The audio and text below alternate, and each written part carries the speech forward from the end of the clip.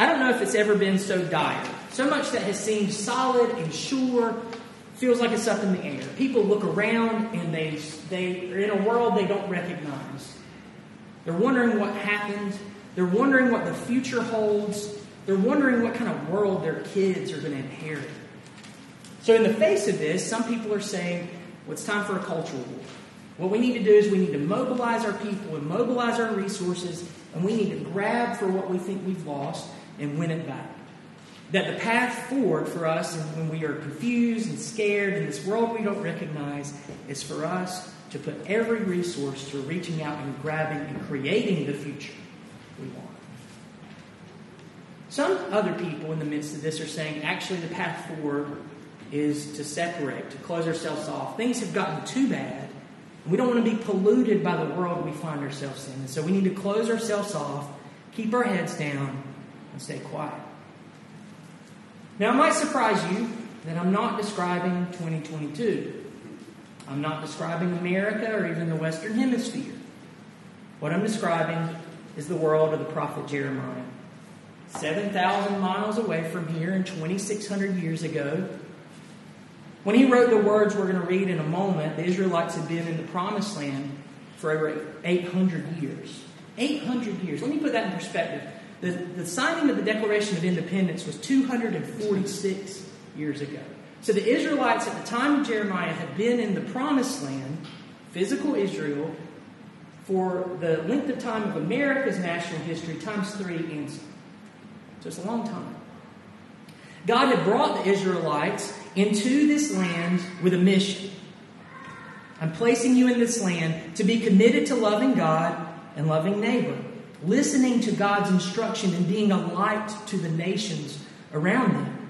And in those 800 years, they had gone from being a loosely associated collection of tribes who had a similar family background to being a kingdom, united under a king with a temple in their capital city. A temple, the house, the palace of God, in a sense. But things had gotten bad. In these 800 years, things have gotten very bad. There's widespread oppression. There was mistreatment of people. There was worship of false gods. There was mistreatment of the land.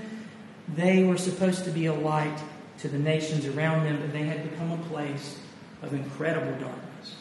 In all of this, God had been faithful. He had sent prophets, inspired them to direct the people back to God. But the oppression, the idolatry, the disregard of God and others had continued until God declared that what he was going to do was send his nation into exile. He would remove them from the promised land. It was almost like a hard reset. Our passage this morning that Derek is about to read for us was written just after the exile had begun in 586 BC. Jeremiah is writing to a people that had just watched 800 years of their family history and their national history wiped out. And they look around and they find themselves thousands of miles away in Babylon. And through Jeremiah, God gives people instructions about what to do. Now that you're strangers in a strange land, how do you live in this world where you're confused, struggling, or even fearful? Now to read our passage this morning, Derek Jones. Good morning, everyone. We're going out of Jeremiah. Jeremiah 29:4-7. The scripture, verse 4 says, "This is what the Lord Almighty, the God of Israel, says to all those I carried into exile from Jerusalem to Babylon. Build houses and settle down, plant gardens, and eat what they produce. Marry and have sons and daughters. Find wives for your sons, and give your daughters in marriage, so that they too may have sons and daughters. Increase in number there, do not decrease. 7. Also seek the peace and prosperity of the church to which I have carried you into exile. Pray to the Lord for it, because if it prospers, you too will prosper." Thanks, Derek. Let's pray. Father, thank you for your word, that in it we have light into our darkness, that your word is you revealing who you are and what you're about, and so you give us insight into who we are in you. So as we focus our time this morning on what you wrote, what you inspired, through the prophet Jeremiah, all these years ago, give us insight to see the beauty of the Lord Jesus Christ and our calling and following after Him right now in 2022 in the places You've put us. I pray all this in the name of Jesus. Amen. So this passage answers a question: what does it mean to live lives that are captured by God's grace in the middle of maybe a less than ideal situation, in the middle of exile? And it gives us two directions to consider. And the first one is this: it's toward ourselves. Toward ourselves. And this is the instruction: pursue good. Pursue flourishing. Look at verse 5. God's instruction to them is build houses and settle down. They're walking into exile. Like I just said, 800 years of national history wiped out seemingly in a moment. They find themselves in a strange land, and God's instruction in the midst of exile is unpacked. Notice He says build houses. He doesn't say set up tents. He doesn't say stay at the weekly rate hotel because it's just going to last a short time. He says build houses and settle down. This will be your home now. And that's okay. Pursue good there. It says plant gardens and eat what they produce. Do you know how much time and effort is involved in planting, caring for, and harvesting a garden? I don't. I'm terrible with plants that never get to the last stage. But I can imagine, I've read about it in books, it takes a while. But it's saying plant and reap. While you're there, in this place you don't want to be, this place you never expected, pursue good. Verse 6 continues. Look, it says, marry and have sons and daughters. And marry your sons and daughters off too, so that they can have sons and daughters. That's 3 generations. That's 3 generations. God is telling His people through Jeremiah, this exile is going to last a lot longer than you want it to. But in the middle of this in-between time, because He's going to bring His people back. He's already said that too. But in these 70 years, in these 3 generations, in this less than ideal place, increase in number. Do not decrease. But this isn't just saying that they're going to be in exile for a while. That was good information to have. Build a house and, okay, we can build. It's also a subtle promise. Because they're looking around and they're finding themselves in a place they don't want to be with an outcome that they did not ask for and did not want at all. It's a subtle promise here that even though things are worse than you can probably imagine, this isn't the end. That even in exile, your thriving is possible.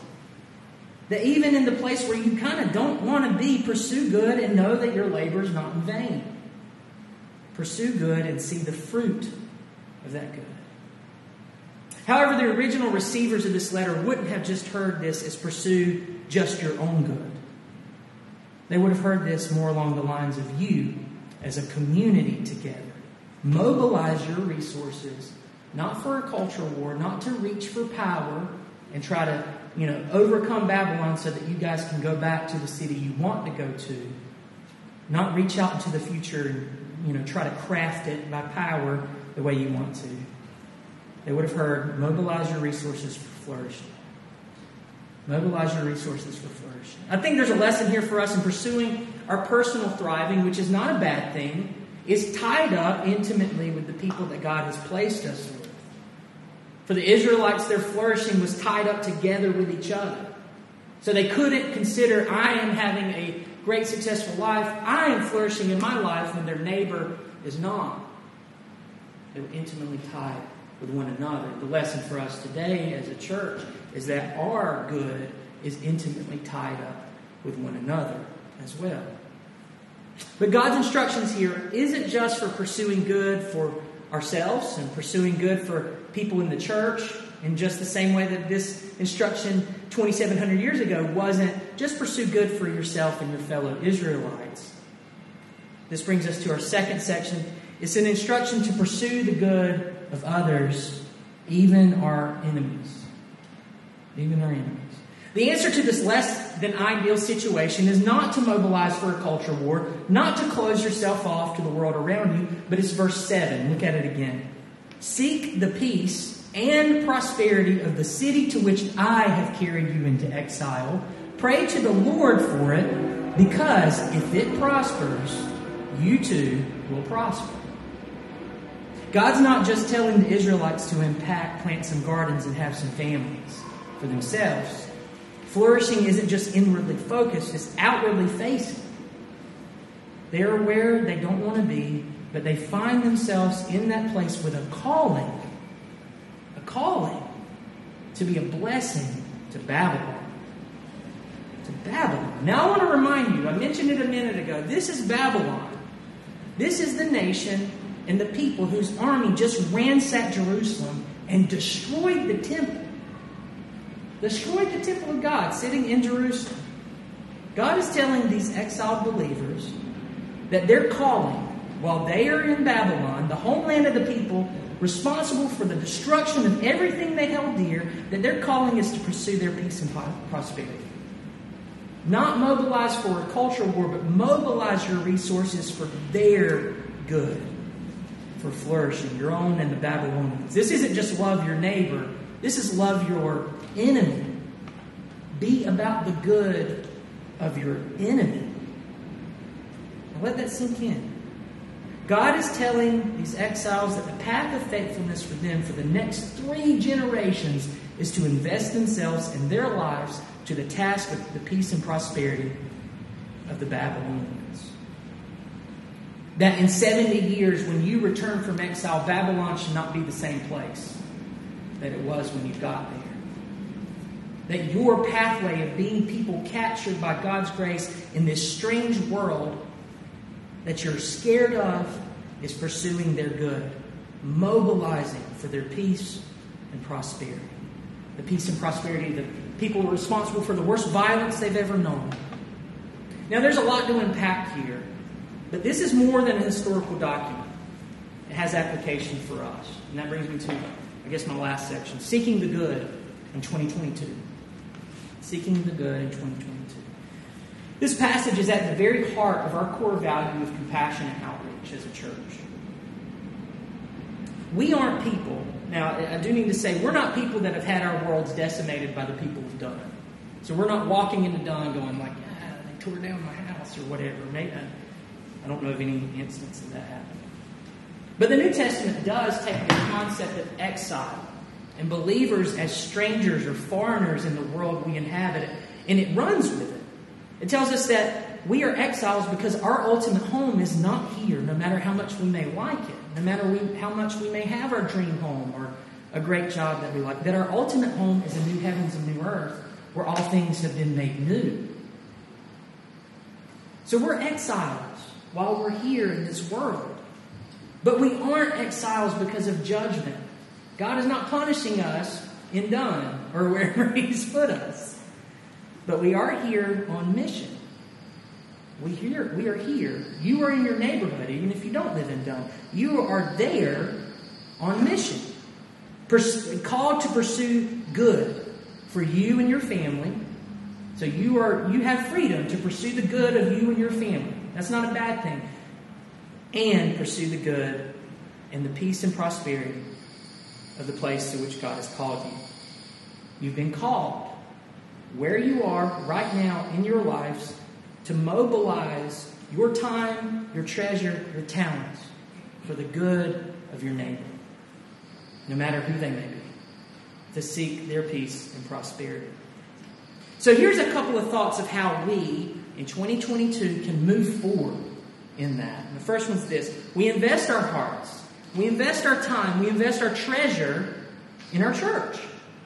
We lean in on this being a community where we take our religious facades off, which I talked about, I think, 2 weeks ago. We walk in authentically who we are.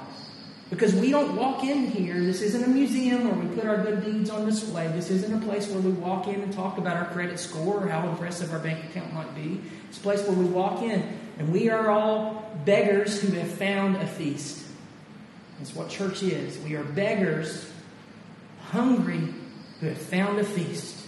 And we are telling other beggars where the feast is. That's what the church is. And so we invest our time and our treasure and our talents here in our church, in our relationships with one another. We're purposeful about this. And we seek the good and the prosperity of each other. Because we've been knit together by God. That means we invest in each other's lives. We invest in each other's children's lives if we have kids. And that means going to soccer games, that kind of thing. That means opening up our homes to one another. That means during the week being purposeful about praying for one another and reaching out to one another with words of encouragement and compassion. So that our church becomes a place, not just a place where we like the music or we like the personality of the preacher, which I'm going to fail you eventually, or whatever, but where the church becomes a family.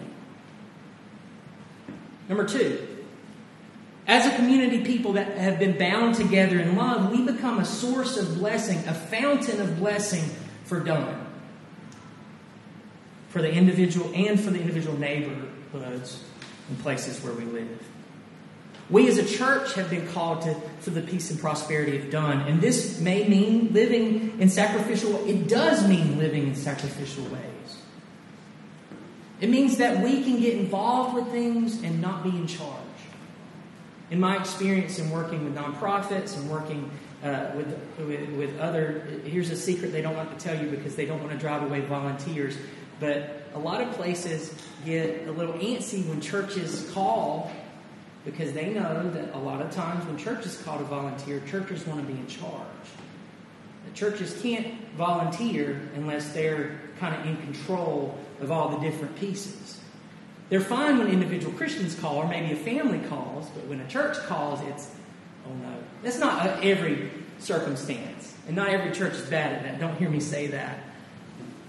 But our calling to the peace and prosperity of Dunn, at least, can mean getting involved in things and serving in things and not being in charge. Just showing up. There's already great things happening in our city. There's a ton of people doing really good stuff.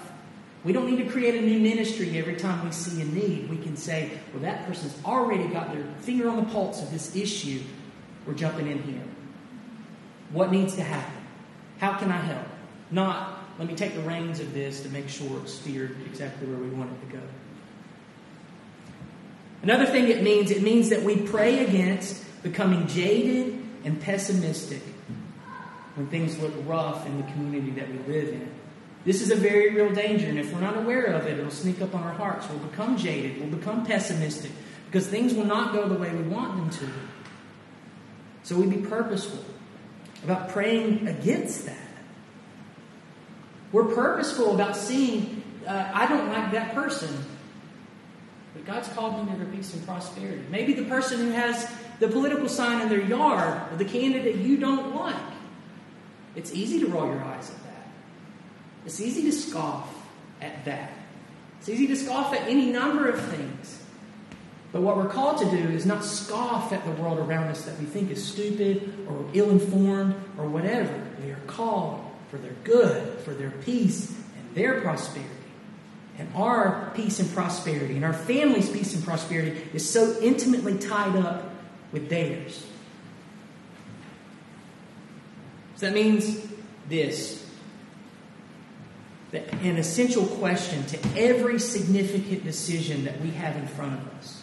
This is an essential question for every significant decision we make is this. How is this pursuing the peace and prosperity of where God has called me? How is this decision I'm about to make impact the peace and prosperity of the place that God's called me to? That means we ask that question before we vote. That means we ask that question before we decide where we're going to spend our money, where we shop. It means we ask this question before we figure out where our kids are going to go to school or where we're going to spend our free time. We ask, how is this pursuing the peace and prosperity of where God has called me? Now, we're not going to answer that question exactly the same in every family every time. And that's fine. That's okay. There's no, I mentioned school. There's no all Christians who are faithful must homeschool, or all Christians who are faithful must private school, or all Christians who are faithful must public school. That's not what I'm saying. But it does mean that essential question must be asked. How is this pursuing the peace and prosperity of the place that God's called me? That may mean small things like cutting the grass of an elderly neighbor or a handicapped neighbor, and not posting a picture of it on Facebook to make sure everybody sees and applauds you. It might mean doing it in secret and nobody ever finds out. It may be becoming involved at the civic level in one way or another. It may be coaching sports. Things that you might not have even thought. As this is a religious calling, God may be calling us to. There's 1,000 different things it can mean. But whatever it may mean, it absolutely does mean that we don't live our lives asking only, how does this benefit me? How does this benefit my children? Where we are is not an accident. How does this decision lead to the peace and prosperity of my neighborhood, of my community, of my city? But here's the thing. It's not just seeking physical good. I've talked a lot about that. In an even more profound way, it means this. That we are purposeful about our church being a place where the gospel of Jesus can be heard and seen clearly. That we are zealous and passionate about the clarity of the gospel. It means being people who proclaim Jesus Christ, the one who saw our peace and prosperity. The one who experienced the greatest exile of being cut off from God for us. I mentioned earlier that the New Testament takes that concept of being exiles in this world and it applies it to us as we live in our current world, longing for all things to be made new. But it applies it even more importantly to Jesus. Jesus, who in his time on earth resisted every temptation to grab power and make a name for himself. Jesus, who refused to bow down to other gods. Jesus, who was obedient to the Father, even unto death, the ultimate exile, where he experiences the wrath of God against sin. The exile in the Old Testament at the time of Jeremiah was a separation from the promised land, the so-called land of blessing that God had brought them to. And as devastating as that was, it pointed forward to an even deeper exile that Jesus would experience on our behalf. And Jesus came to rescue us. And because we, in our sin, are separated from God, he took on our sin to be separated from God on the punishment of the cross on our behalf. So when Jesus cries out, my God, why have you forsaken me on the cross? He did that so we never have to. Because on that cross we are reconciled to God. And in the work of Jesus, everything that stood as a barrier between us knowing the love of God is removed. Not just our sin, but death itself. That's the glory of the resurrection. When Jesus burst forth from the grave in victory, it's the declaration of good news that everything has been removed. That the curse of death has been absorbed, in a sense, by Jesus. And his resurrection from the dead is a guarantee to us that the end of our story will not be destruction or decay or death. When we come to him by faith, we receive the good news that the end of our story is vindication. The end of our story is life. The end of our story is God bringing to us all peace and prosperity that he has for us. In the here and now, Jesus is calling us to follow him. Not to die for people's sins. Guys, you can't do that. We aren't little messiahs. But he is calling us to follow him in love, in living sacrificially. Knowing that God keeps all that's entrusted to him. That God crowns his grace with more grace. That he will take our small and meager offerings and he'll multiply them for his kingdom. And that there is no investment in the entire world that will give us returns, and I don't mean financial, that will give us returns like investing in the kingdom of God by pursuing the flourishing of our neighbors. Now we have a very small, seemingly maybe innocuous opportunity to live out this idea this Friday. Hot chocolate seems like a small thing. Good hot chocolate is not a small thing, actually. But we have an opportunity to carve out time on a Friday night. That's got to be like the most precious time, right? Maybe in your 20s. Not now. Sunday afternoon naps. Anyway, I'm getting off on a tangent. But Friday night, we have an opportunity to offer people the good of hot chocolate. And they don't need to come with their resumes. We don't need to hold the cup and say, okay, how many times did you sin this week? Oh, 51? Sorry. 50 was the cutoff. No, we can just give hot chocolate. We can give a welcome and a smile. We don't have to come with ulterior motives. Well, The only motive we can come with is peace and prosperity, bringing joy to people, with a welcome, with an open door, to know that not only can they find hot chocolate, as small of a thing that is, but that God is at work in this community, not just through our church, but to reach out to people, that they can find a love that they did not earn, and so they cannot lose, a love in Jesus that seeks them out. In closing, compassionate outreach, reaching out to people, not downward toward them from a high horse. Compassionate outreach is a tall order, because seeking the good of our community can happen at the expense of our comfort. In fact, it almost by definition does. At the expense of our comfort, it wars against this impulse we find in our world and in our hearts to primarily just look out for ourselves and those who agree with us. And if we try to do this, not just in the short term, but in the long term, if we try to pursue the peace and prosperity of the places God has called us in our own energy, we're going to fall flat on our face. We're going to fail. Our good intentions are like a gallon of gas, and this is a 2,000-mile trip. Our good intentions are going to get us like barely out of the county. But the good news is that we don't pursue loving others well and their peace and prosperity in our own power. And we don't do this alone. In a few minutes, I'm going to give a benediction, a blessing at the end of our service. And we do this every week. And it's not just words to say, it's a reminder that God has the last word in this worship service. And as He reminds us in the words of number 6, that last word is peace as we go. His peace is upon us. The light of His love for us shines on us as we walk out. So that He's not just attentive toward us when we're doing religious stuff, like hearing a sermon or taking the Lord's Supper, but He goes with us into our varied places in life. And as we are seeking peace and prosperity, it is His Spirit that empowers us. It is His intentions that can carry us past the limitations of our own good intentions. So as we hear this blessing in just a little while, hear it as an assurance that even though it might be scary to truly pursue the peace and prosperity of your neighbors, just as it was for the Israelites to pursue the peace and prosperity of the Babylonians, you are not doing it in your own strength and own power. Lean on Him. Lean on Him, and let's watch God do incredible things right in front of our face. Let's lean on Him, empowered by Him, and see done prosper.